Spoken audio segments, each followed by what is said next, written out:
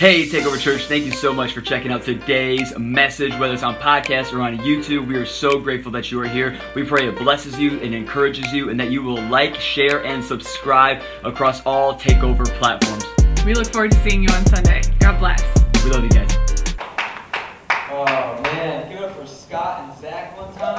So good. Instead of botching the title of the series, they just avoided it altogether. That's so good. But also, one of the things that I kind of feel like just went a little under the radar, a little underappreciated. Okay, that beat had the Street Fighter put punches and kicks in it, and it took me hours to figure that out. No, it took me minutes. But I was excited and nobody heard it. So, anyways, you know, it's like girls still don't appreciate it. I'm just kidding. Takeover Church, how are we doing this morning? Come on, somebody. You know what I think a better question is that we need to start asking? You ready? Yeah. I want to start asking every single Sunday morning, how's God doing?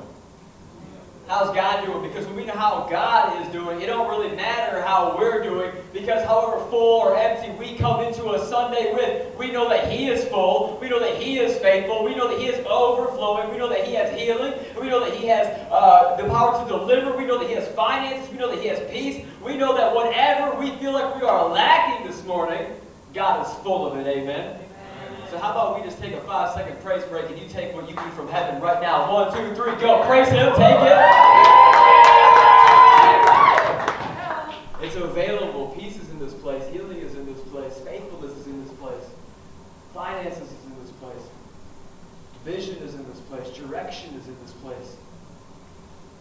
That voice in the stillness and the quiet chaos of your life, He is here. He is ready to whisper to your heart and heal the broken, most inner areas of your life. It's available today.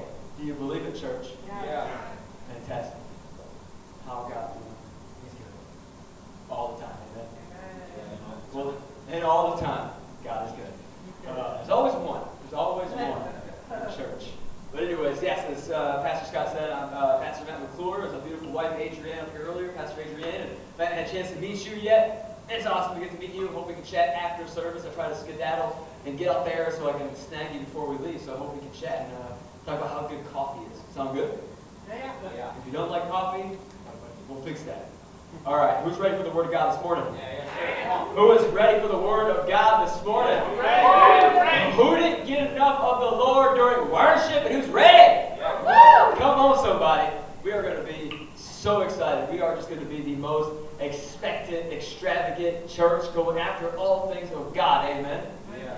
And I don't know about you, but I really hope this message series so far, I have no idea when it's going to end. God just keeps giving more vision and more words and more messages and more things to accomplish in this series. So we're going to keep going until the wheels fall off. Amen?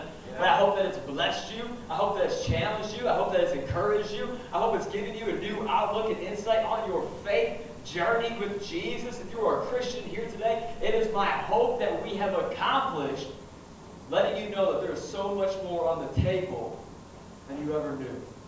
There's so much more available to you than you ever realized.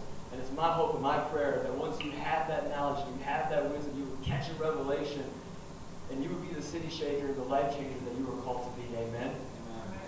I love you guys right there. Just love you. You're so good. They're so awesome. All right. Y'all ready? Who's taking notes? Yep, sir. All right. Roots above, breaks below. Week 6 coming at you hot. The title of the message is Commission for Remission. Commission for remission. We're going to have fun. Y'all ready to party? Y'all ready for the Bible? Everybody love the B-I-B-L-E? Come on. All right, we're coming out of the book of Mark this morning. Mark 16, 14 through 20. If you don't have a Bible, don't worry. It'll be up on the Sky Bible. But I'm telling you, bringing a Bible with you, bringing notes with you, it'll change your walk. All right, here we go. 14. Y'all ready? Yeah. After He appeared to the 11 themselves as they were reclining at the table, He rebuked them for their unbelief and hard-heartedness, because they had not believed those who saw Him after He had risen. And He said to them, Go into all the world and proclaim the gospel to the whole creation. Whoever believes and is baptized will be saved, but whoever does not believe will be condemned. Verse 17. And these signs will accompany those who believe in my name. They will cast out demons. They will speak in new tongues. They will pick up serpents with their hands. If they drink any deadly poison, it will not hurt them. They will lay their hands on the sick and they will recover. Verse 19. Then the Lord Jesus, after he had spoken to them, was taken up into heaven, sat down at the right hand of the Father, and they went out and they preached everywhere, while the Lord worked with them and confirmed the messages by these accompanying signs. Y'all ready to pray? Let's pray as if the Lord opens up today. Father God, we just ask that right now, Father God, you would send your Holy Spirit into this room, that you would change us this morning, God. Ain't not a single person in here today. We came to church for a reason, God. Whether we know you yet or not, we are not content with what our life looks like. We're not content with what our world looks like. We're not content with the state of our city, our country, our state, any of it, God. We are not a content people this morning. We want more of you. And maybe some of us today, we are searching for you. So please, Holy Spirit, come and have your way, Father God. We just thank you so much for Jesus. The very reason that we gather. In his name is presence. In his name is power. In his name is the ability to completely shift our lives today. That's why we came to church, God. This is not a social club. We are here to encounter the living God. In Jesus' mighty name, our faith-filled church said. Amen. Amen. Commission for remission. Now, last week we talked about this. We set it up. We spent a lot of time talking about the roots above, and then we hit the switch up when we went to the upside down this morning. Last week we started going to the upside down so that you and I, we can begin to have our branches stretch out into this great city that we are all blessed to be a part of, that we are all called to take over, that we are all called to see Jesus alive and active in every arena and every place in this city. That was the whole point. We had to clear up our roots. We had to do some excavation. We had to get down in the nitty-gritty so that God could truly begin to use us. How many of you know if your root system is insufficient, your branches will be ineffective? Maybe you haven't been with us the rest of the series. That is for you. If your root system is inefficient, your branches will be ineffective. And the whole reason we have got branches going below and our roots running above is because we are in a dying, broken, scared world full of sickness and disease and politics and people cannibalizing one another. We got Christians cannibalizing one another. We got people tearing one another limb from limb on social media, destroying reputations, labeling you based off your past. The world is a mess. Amen? Yeah. We can all agree with that right now. It is in desperate need of the olive branch from heaven. And that is you, and that is me. It's the church. So this whole series, this whole thing has been designed for you to wake up. I believe right now we live in such a significant time in the world where how the church operates in this hour will define the outcome of this hour for the entire world. How the church, you and me, what we are attached to 2,000 years of history, how you and I move or don't move, how we act or we don't act, how we talk, what we don't say, what we do and what we don't do matters now in this hour than perhaps it has ever mattered in the history of our world. But I am confident in saying it matters the most in what we will see in our generation. This is the hour of the church to be the church. And we live in a time, in a world, in a culture where this word woke is thrown around. But I believe it's the church that's asleep. We say the word woke, but it's the church that's asleep at the wheel on this thing called following Jesus. If I look across our nation specifically, I feel like a great slumber has come over the church, and we have just fallen asleep to the nature of God, fallen asleep to what the Holy Spirit has made available to us. The church has been sleeping on real salvation, because salvation is not simply, yep, I'm away to heaven. Salvation is the complete truth, the whole truth, nothing but the truth. The truth will set you free. Amen? But we have fallen asleep to healing. We've fallen asleep to deliverance. We've fallen asleep to truth. We've fallen asleep to identity. We've fallen asleep to all the things that Jesus Christ hung on a cross, hung down to hell, defeated hell, sin, death, the grave, and brought back the keys to our reality. Right. We've fallen asleep to the chief concern of heaven, because I look around this world and I see sparks of revival. Sparks of revival, of breakthrough upon breakthrough happening in other countries. I see moves of God happening in Africa. And then I look at the American church and I see us, and in the American church, we're living like the omnipotent God in Africa is somehow impotent in America. We need to sit with that one for a second. Is he God or isn't he God? Is he Jesus or is he not Jesus?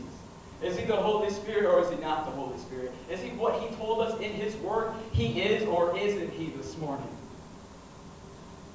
Is he omnipotent in one country but impotent in our country? Is he complete and equipped to save anybody and everybody in another country? Can he only make legs grow in another country? Was he only omnipotent in the Bible, and is he impotent today? What happened? Today, we have got to decide. In this message series, we've got to decide. Is he still the Rock of Ages? Or has his age come and gone? Who is he? Because when we wake up to the revelation of who Jesus Christ is, who the Holy Spirit is, who our God is, the creator of the heavens and the earth, who he is, if we can wake up to this revelation, if we get past all the other stuff going on in our country and in our world today and decide that what is happening in the world, whether it's allowed to advance or it's put down, solely lies on what we decide we are going to believe is true about God. Can he spark today the revivals of old? Or as a city on a hill with a lamp on a stand truly have a veil placed over it? Is there no light? Is there a reason for inactivity of Christians? What and who are we going to be? Are we going to answer the call of God on our lives to be the light in this hour? Or are we going to believe that he is impotent in this day? What are we going to do, church? I mean, why do you think that is? Why do you think people who literally have nothing in another country have seen signs, miracles, and wonders? Why is it that the Chinese church is fully ready to lay down their lives just for another Bible reading under the streets? Is he omnipotent? Is he everything he said? Or is he impotent in this country? Who is he to us? What are we to him? And what are we going to do about it? I hope to answer that question today. Are you ready? Yeah. Because I believe, is this too heavy to start off? I can tell a joke. No. Okay, good. Let's go at it today, okay? Yeah. We didn't come for the playground. We came to church. We came to be the church. And I feel like preaching. Good. So here's Jesus. Here's Jesus. I believe this is the answer. I believe this is the point. I believe what happens in this moment in Scripture will show us the causality for why we have been living as if we have a dead Christ instead of a risen Christ. I believe this moment in Scripture shows us God's heart and how the church is not only supposed to live and operate, but what we are supposed to believe and what we are called to do and how we are called to lay down our lives just as Jesus has laid down his. In this moment of Scripture, you see Jesus. And it's funny. It's funny. Because moments before this, he actually reveals himself to Mary and Martha. They're the first ones, his disciples. And they go, and they tell the other 12. They go, or the other 11. I would say it's 12 because Judas is there giving, whack. But Mary and Martha, they go, and here's the original 11 boys. And the Bible tells us that Jesus finds them reclining. He finds them reclining. He finds them asleep. He finds them hard-hearted and full of unbelief. And I believe this is the perfect picture of the American church today. I love the body of Christ. I'm not coming to take shots at it. Please don't hear that this morning. I am just pleading the case of Christ for the church here in America to wake up. Because it's the same thing that Jesus saw in this moment. Was his early church, his trusted disciples, the ones that he gives his Holy Spirit to start this whole thing off in Acts chapter 2. We see this moment. And it says that they are full of unbelief, hard-heartedness. He doesn't find them at work. He doesn't find them raising the dead, healing the sick, making the blind able to see. He doesn't see them casting out demons. He doesn't even see them feeding the poor and taking care of the widows. One of the simplest things that we can do as Christians, taking care of the poor and taking care of the widows, okay? He doesn't see any of that. Instead, he comes upon his original 11 boys, who, by the way, have seen him do every miracle under the sun. They were a part of feeding 5,000 plus men and their families and kids twice. They were a part of Jesus walking on water. They were a part of Jesus calling out the guy with the crippled hand to stretch out his hand and was healed. Raised Jairus' daughter from the dead. Healed the woman of issue of blood for 12 years. They saw it all. And God used them and sent them out, like we discussed last week, to do it all. And yet here they are, completely disregarding the two other disciples who came through and said, Jesus is back out the tomb. He's resurrected. He is who he says he is. He did it. And instead, those that he chose to start this whole entire change of the world are found reclined and asleep, full of unbelief and hard-heartedness.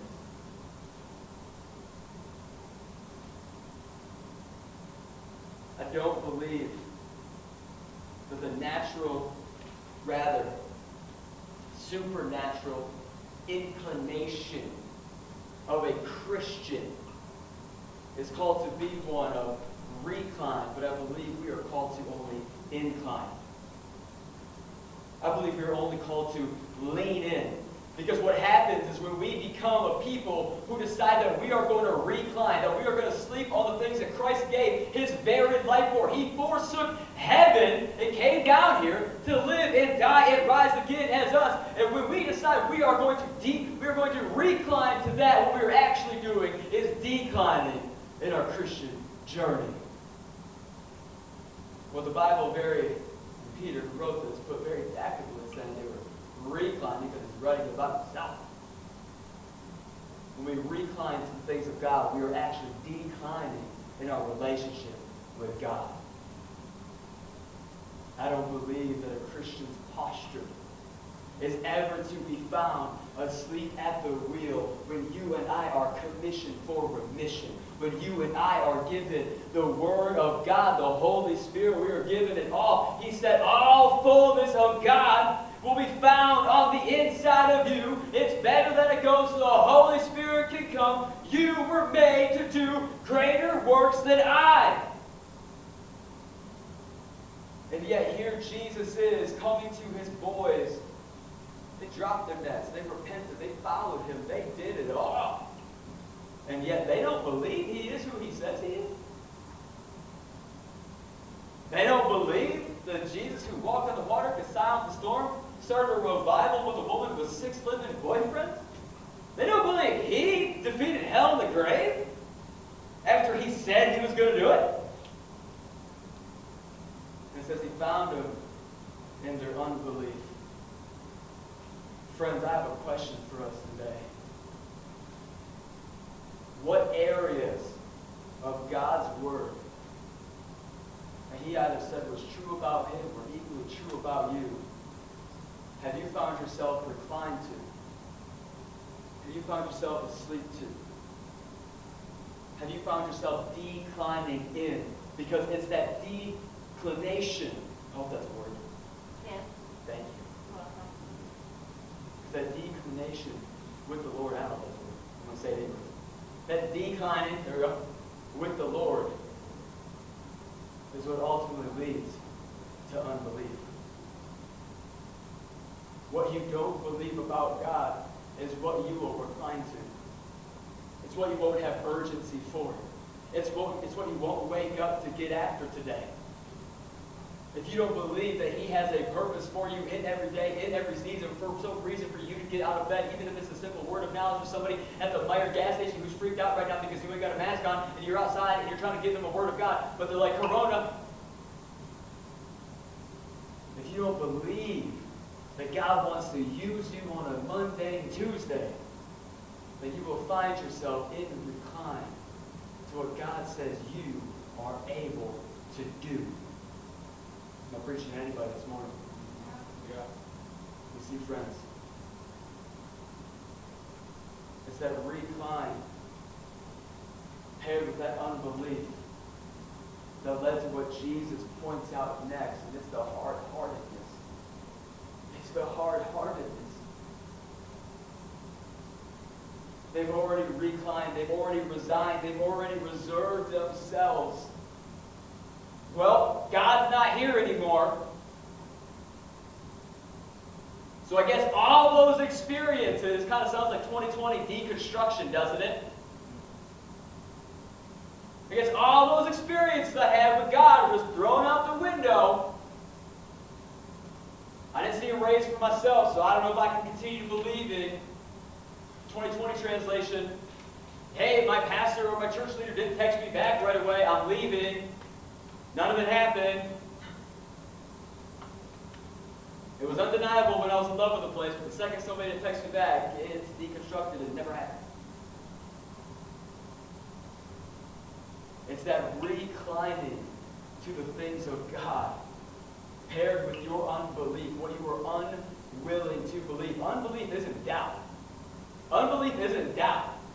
Unbelief is something that you have chosen. I can't believe in that. I'm not there yet. This hasn't been shown to me. I haven't got that revelation yet. Unbelief, just like belief is an action, unbelief is equally an action. Unbelief, it's a verb. It's what you do. I am unwilling to believe this about God. And so often when we're unwilling to believe this about God, it's because we are unwilling to believe it about ourselves. So often when we are unwilling to believe about God, it's because we are unwilling to believe God would ever want to use me in that situation, or for that circumstance, or for that couple, or for that marriage. God's heart isn't for divorce. Yeah, but she cheated, so the Bible's okay with it. Yeah, that's an understandable scapegoat. But God's heart is still for your marriage. Yeah, I just can't believe that. I just can't fight. I just can't lay down my life. I just can't serve her anymore. I'm unwilling to believe that about God because I am unwilling to believe that he could ever want to use somebody like me in some sort of situation like that. And this unbelief mixed with the reclining nature of when things get hard, when it looks grim, when it looks like your prayer isn't being answered, when it looks like things are hard. It is that reclining nature of your natural flesh body to just dip out on Jesus. No, it's getting hard. It's uncomfortable. I don't want to remain in this marriage. I don't want to believe for healing. I don't want to remain in this church. They're believing for things of God. It's making me uncomfortable. It's challenging my own interpretations of the Bible. Like, I don't know. So I want to leave. That is the flesh. Clementine. Taste and see the Lord is good. That is the flesh in our lives. That was awesome. He just knew I was hungry, so I got you. You know it's over. Man does not live on clementines alone. Okay. Amen. But that is our flesh. That is our flesh that would encourage us to do that.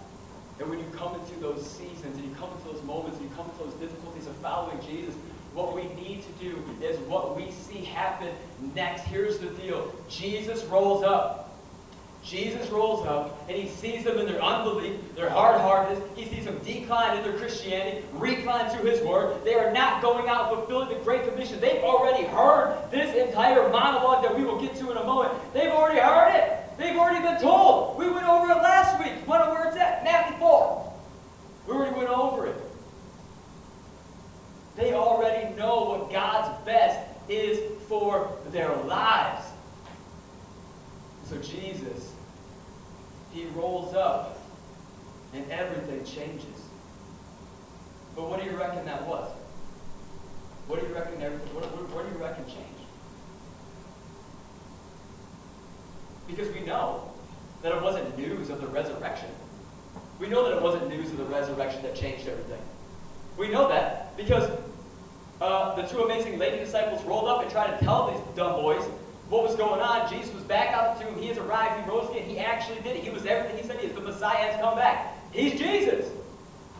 And still they lay, reclined, and asleep at the wheel. So what was it? What changed? What fixed this whole situation? Was it Jesus showing up? Well, we know that's not true. We know that's not true because Jesus rolls up and it says he still found them reclined, unbelief, and hard-hearted.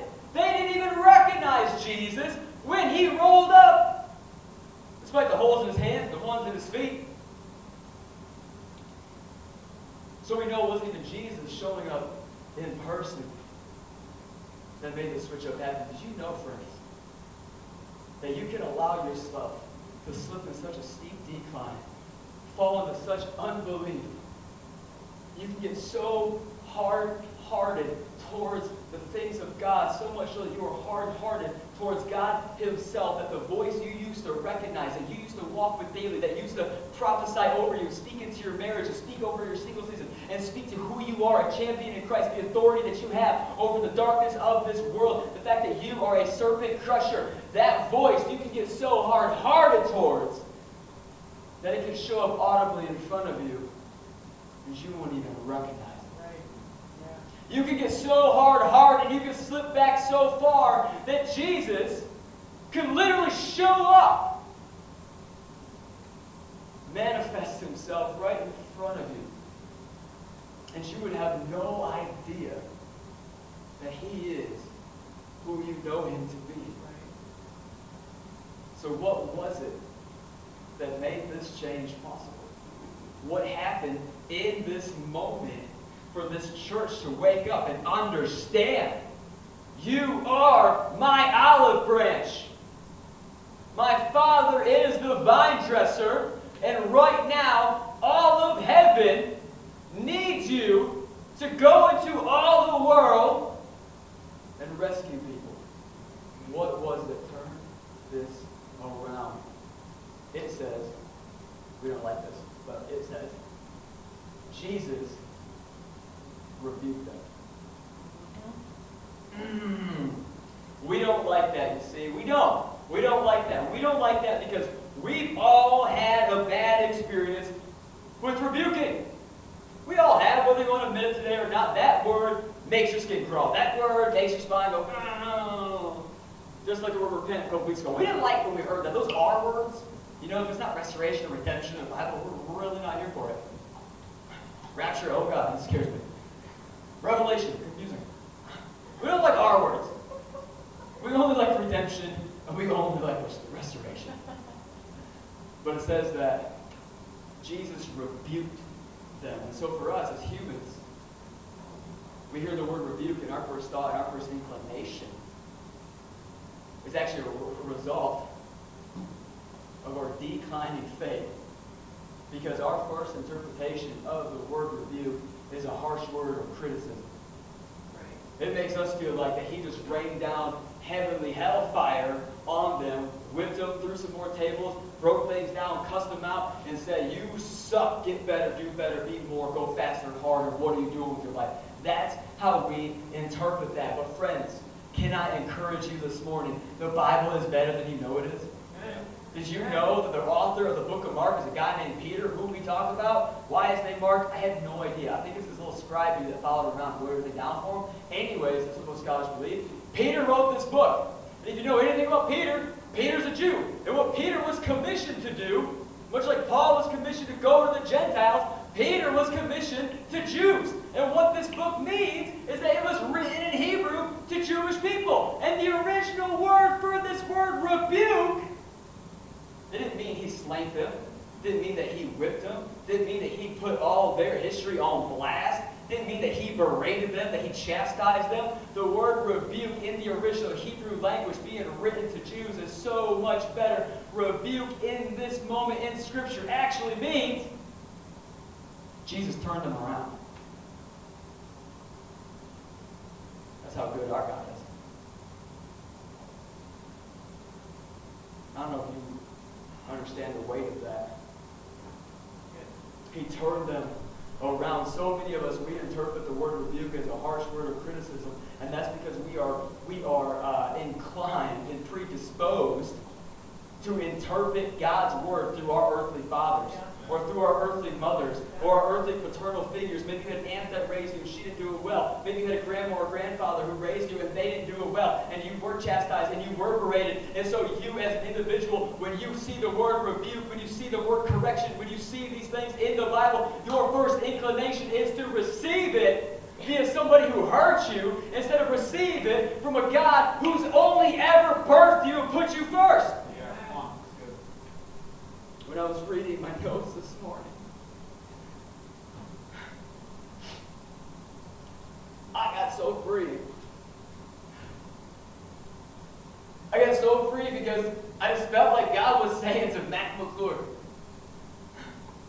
if you're a part of this church for long enough, you'll understand that I grew up in Hellfire.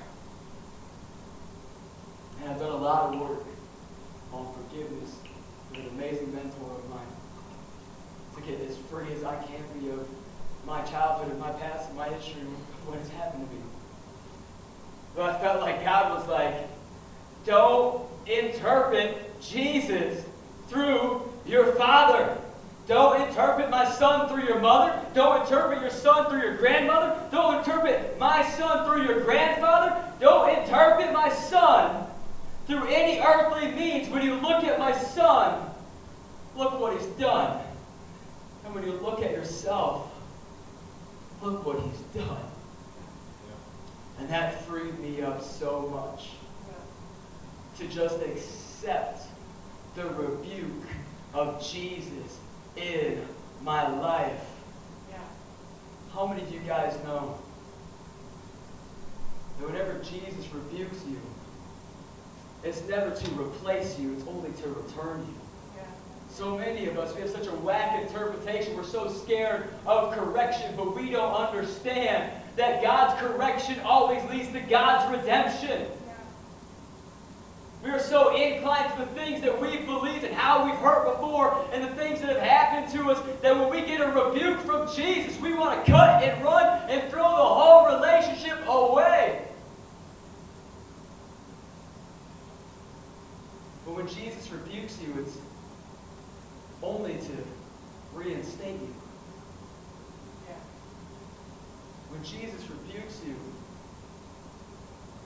it's so that you can be commissioned and not suspended. We have this whack understanding, because we have grown up in a broken, fragile place, that when the Lord wants to turn you around, it's only so that He can turn you around.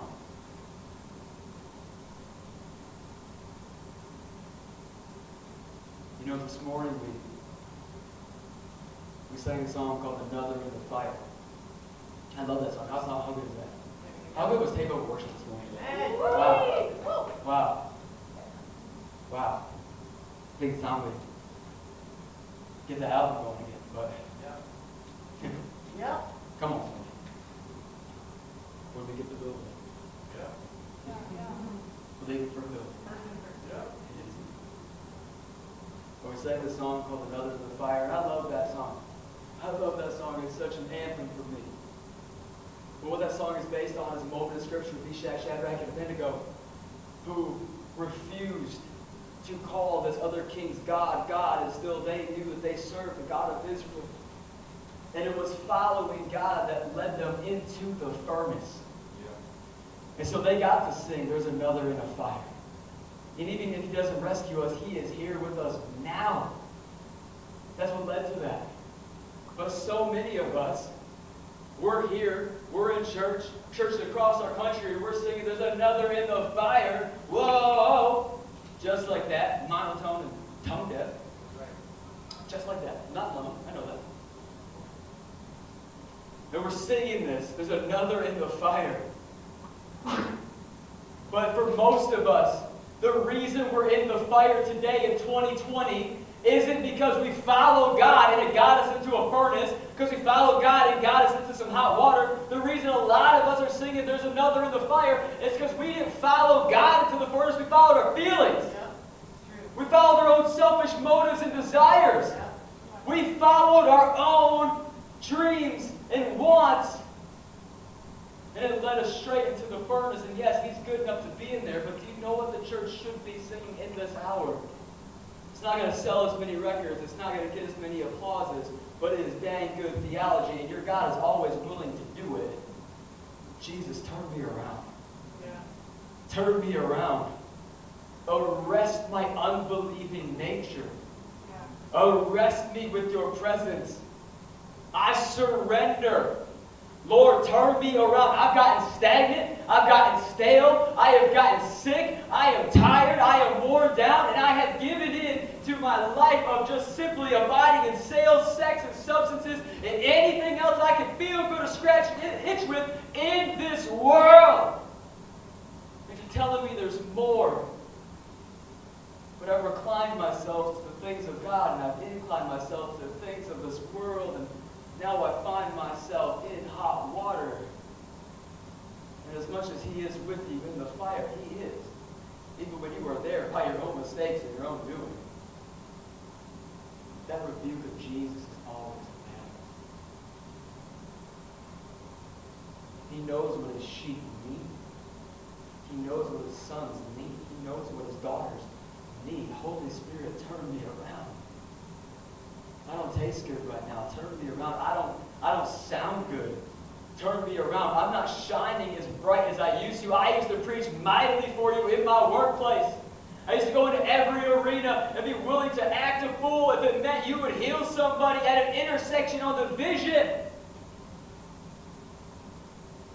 But I've gotten stagnant. I've gotten stale. And I've fallen asleep at the wheel. And I need you, Jesus, to turn me around.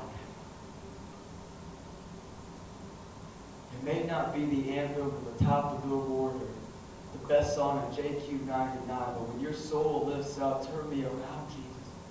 And your spirit begins to shout, turn me around, Jesus. When everything in your mortal body is fighting those words from coming out of your lips, your Holy Spirit is alive and at work on the inside of you, and Jesus is faithful to return you. Whenever Jesus rebukes you, it's never to dismiss you, it's only to return you. This is who He is. The world wants to cut you off. He wants to cut you in. Yes, amen. Somebody needs to let that sink into their heart. Amen. Has anybody received that this morning? Yes.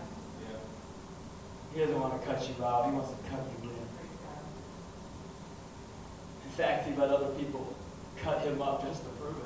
Yeah. True. It was the rebuke of our Lord and Savior, Jesus,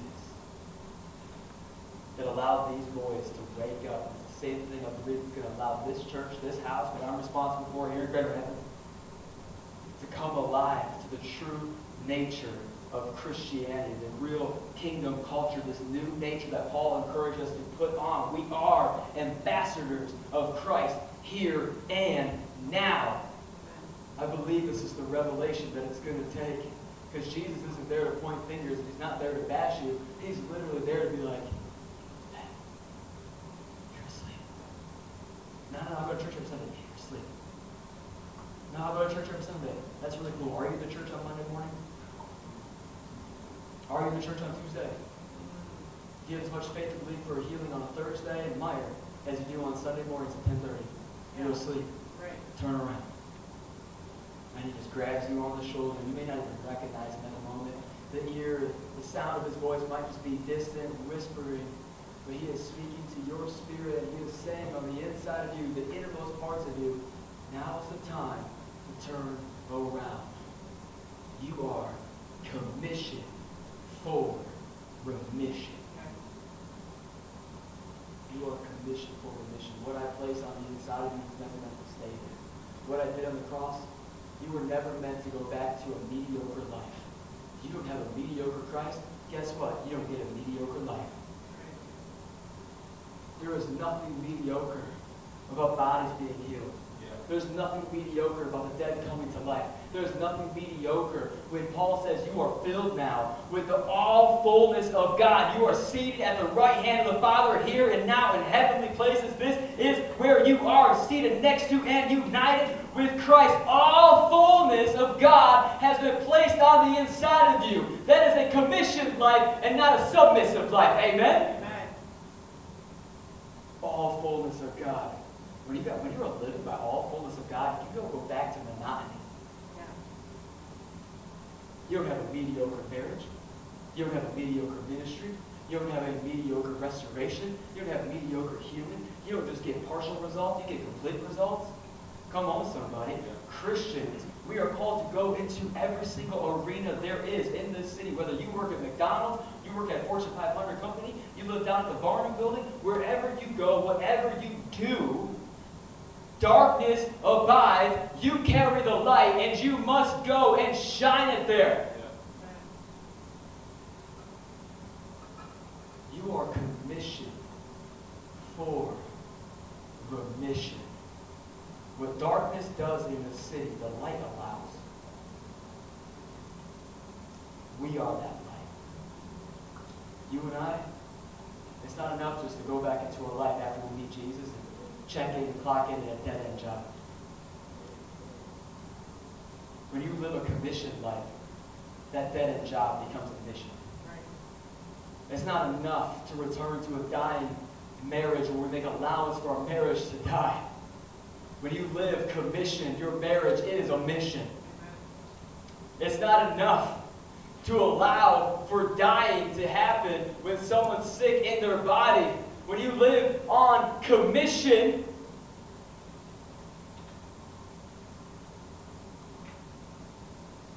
and it's up to us to put those bodies into remission. When we live on commission, when we find ourselves in a rotting, dying city, that city is the mission. People are in desperate need, whether they want to admit it or not. Their brokenness is everywhere. It's loud. They are in desperate need of healing. You and I, we're not just saved to be saved. We're saved so we can get other people saved.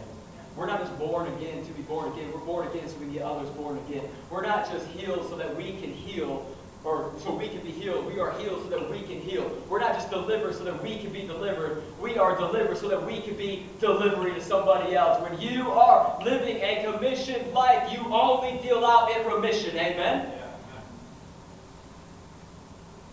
So Jesus turns it around. What does he say next? What does he say next? He says, signs and wonders will accompany those that believe.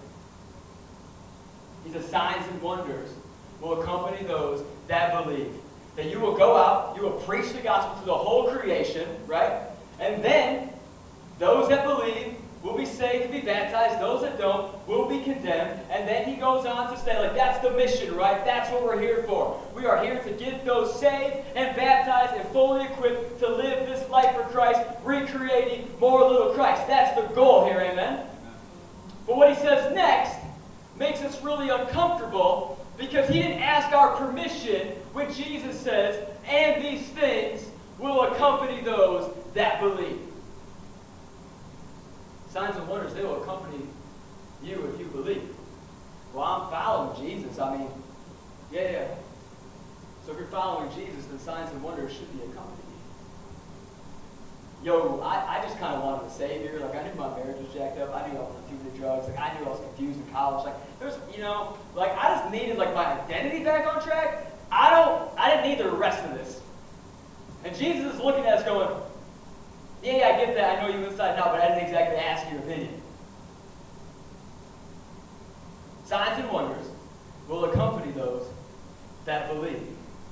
And if that's truly where we are, if that's truly who we are called to be, then you've got to know today that when Jesus Christ went to the cross, he died, he rose again, defeated hell, sin, death, and the grave, and gave you his Holy Spirit. You've got to know that you came lock, stock, complete aftermarket parts, baby. You are loaded with signs and wonders that will accompany those that believe. He's not saying those that believe in signs and wonders. He's saying those that believe in Jesus. Yeah. It's not, the gifts of the Spirit died for the last of the apostles. No. You believe in Jesus? The signs and wonders are going to accompany you. Right.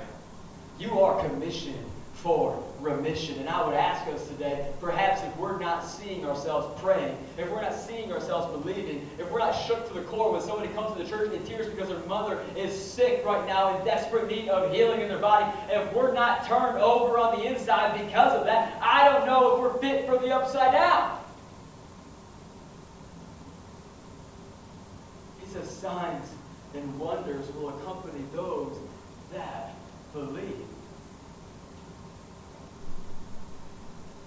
Will accompany those that understand their life is no longer their own. My hands, they're not my own, they're Jesus' hands. Second, Lord, which one? My time? Yo, it ain't that time. That's God's time. Do what you want with, Lord. My mouth? My belief? My mindset? Whether I'm predisposed to believe these things are dead because I went to a church when I was a kid that said they were dead? No, it all belongs to the Lord. It's not up to me anymore. I gave up my rights to have an opinion on signs and wonders. I gave up my rights to my hands and whether I stretch them out over somebody else and believe that they can be healed. I gave up my right to my time. We are going to be living lives, but you are living a commissioned life. You will live in such a way that you may have divine appointments at Meijer that you did not plan for, that you did not ask for, but God says, tick-tock, right now, I want to move, give me your hands, and you got to do it. Why? Because your life is not your own. And you are playing a bigger role in this thing than you know you are. So many of us, we were taught in a school, or we were taught in Awana, or we were taught in a youth group. Y'all, I need a few more minutes, so please just sit with me. I know I'm going long, but I need a few more minutes. We've got to get this today. Some of us, we were raised in such a way.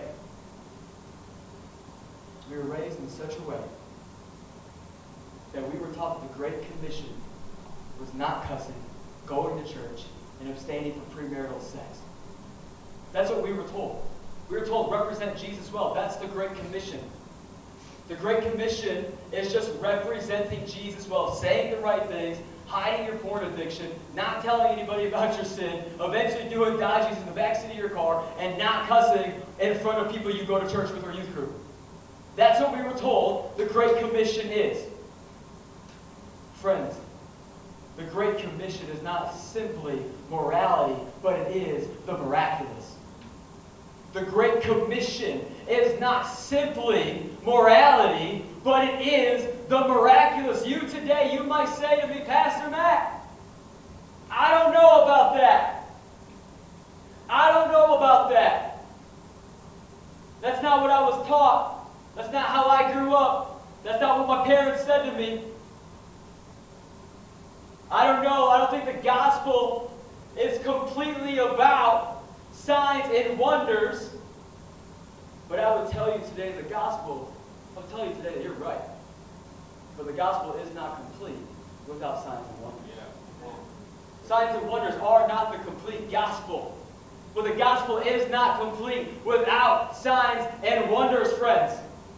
This is who we are. This is what we do. We are commissioned for remission. We live in a time and place where politics, where the enemy, where sickness, where culture has got Christians on the run. Christians on the Christians in hiding. We got Christians who are being snuffed out, and the light is being covered up, and darkness is ruling. Do you know what remission means today? Remission means to have it on the run, to rebuke it, to cancel it out, to tell it to go back to hell where it came from. Remission means that sickness is on the run, that death is going into hiding, that demons are fleeing because they know your name is echoed in hell. This is what remission means. And so we live in a time and place where the church is actually in remission to the world, when the world should be in remission to the church. Yeah. Jesus says next is amazing. He says, go into all the world, preach the gospel, signs and wonders accompany those that believe. And then he says something absolutely bananas. You will, as you follow me, you will cast out and deliver people from demons. Whoa. That's crazy. But we misinterpret that. We get scared. We don't realize the only thing more scary than a demon is a Christian who's living commissioned for remission. Yeah.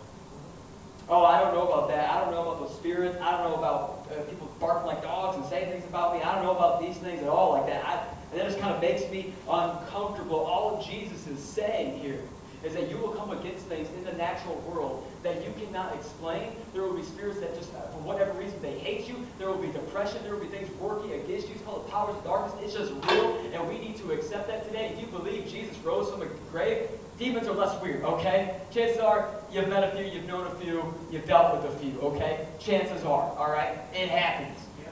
And all it means is that when you live this life for Jesus, when you live this life for Jesus, demons ain't scary. Demons go into remission when a Christian comes in the room. Yeah. And then he says, oh, I love this one. I love this one. I love this one. He says, I don't know what this is. This is me going over in time. I'm going to hear about this tomorrow. Is this good, though? Are we okay with this? Yeah. Okay, cool. Now I'll make sure we're good. He says, you will speak in new tongues. We will speak in new tongues, and we get scared about tongues. We get scared about the things that we don't understand, that we can't control, but God still says it's a part of it. Guess what? That's unbelief. Instead of declining tongues, we need to incline ourselves in tongues. Yeah. Just begin to believe it. It's okay. It's okay. Yeah, it might be scary, it might be confusing, you may not understand it. And guess what? God's got it. We don't always have to understand it, amen? I resign myself to the mysteries of God. I don't try to figure them out. Oh yeah, he does things. Because all tongues are is either a celestial language that is between you and God that the enemy can't understand, but you have a specific, amazing language that is not found here on earth, that is between you and God, and he's doing things through that. Or you'll speak in another tongue, happens to me all the time, I'll speak Africanese or something else, it's nuts. And Afrikaans? I don't think Africanese is a language. Anyways, but I did that a few months back. It was in February, I was praying in the middle of service in worship, and I was Googled it because I thought it felt like a language. Full on was. It meant more and more praise. It was awesome.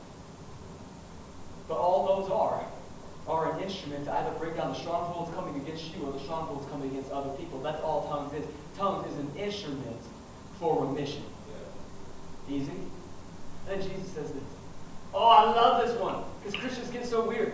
We just get so weird with it. Christians are crazy. We hear this from Jesus, and he goes, yo, Now that y'all believe I actually came back from the dead, and I didn't just do all the fancy stuff on the water and all the cool stuff and water and wine and that whole 9 yards. Like, now that you actually believe in me and I'm here and we have this conversation, while you are living on commission, you will go into all the world, you will preach the gospel, and you may find yourselves in a brood of vipers, and it can bite you, and it will not harm you.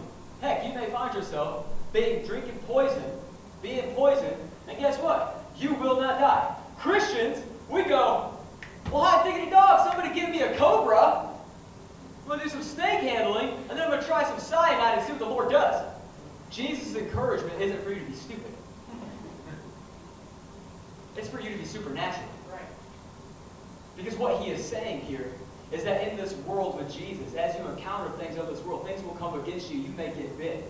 Things will happen and people will conspire against you and you may get poisoned.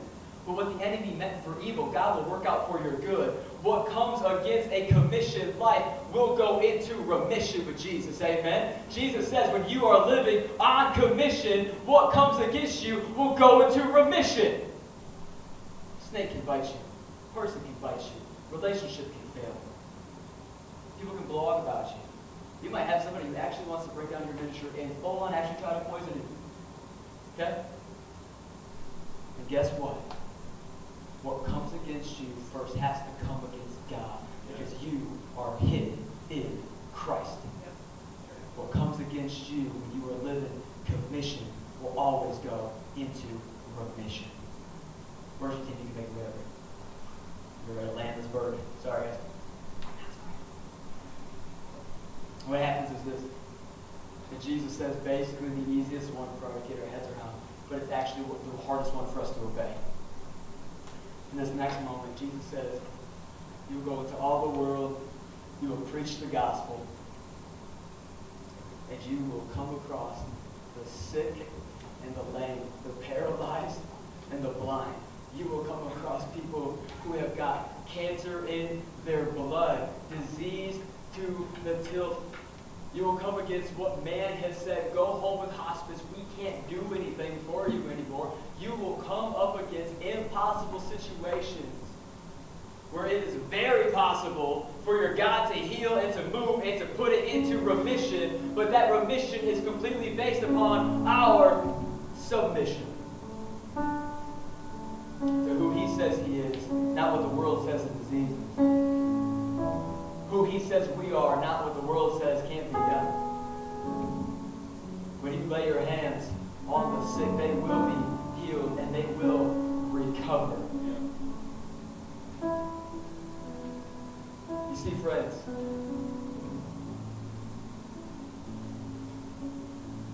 we are the lifeline.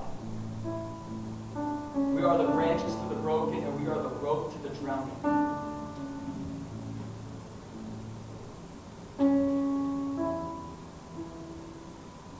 Friends, we have lived lives for far too long where the enemy has had the church in remission instead of having the church having the devil in remission. We've lived for far too long allowing culture to change our beliefs and circumstance to change our confession. And Christians have been boxed in and choked out. If the light goes into submission to the darkness, how does the commission get out? If the light is allowed to be choked out, how will the world see? How will the lame walk? How will the deaf hear? How will someone who's a product of divorce and adultery know that their best days are still ahead of them? How will they know that we're that church in the streets that says you can come in here just as dirty, just as jacked up, just as sick, just as far away from God as you are, and you will not leave that way?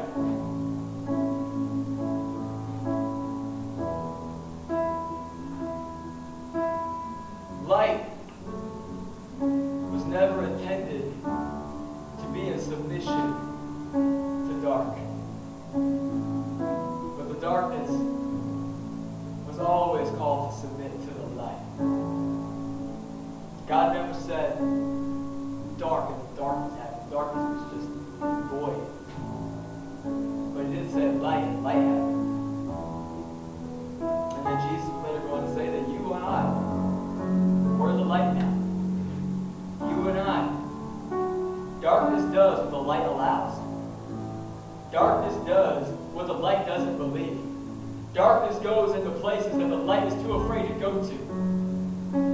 Darkness can choke out the light, and the light is not living a commissioned life. You see, friends, you can stand as we get to this last song right quick. We're going to sing the blessing.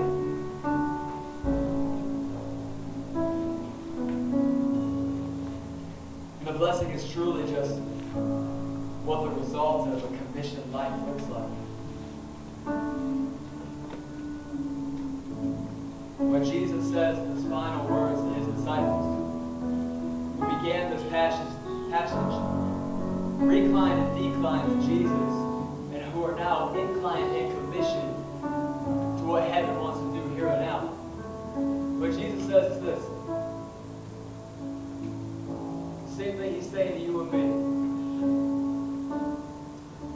As you go into your workplace, as you go into your world, as you go into your marriage, as you go into your relationship, as you go into your purity, wherever you go, whatever you need, as you go into hospitals, as you go into someone who has COVID to pray over them, as you go into whatever situation you find yourselves in, that heaven has commissioned you for. Watch. Because the Lord goes with you. And when the Lord goes with you, and when you believe, signs and wonders will accompany you.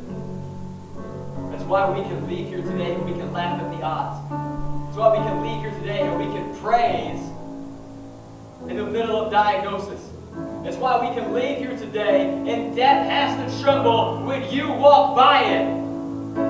Because we are commissioned to put hell into remission. We are commissioned to put sickness into submission. We are commissioned so that those around us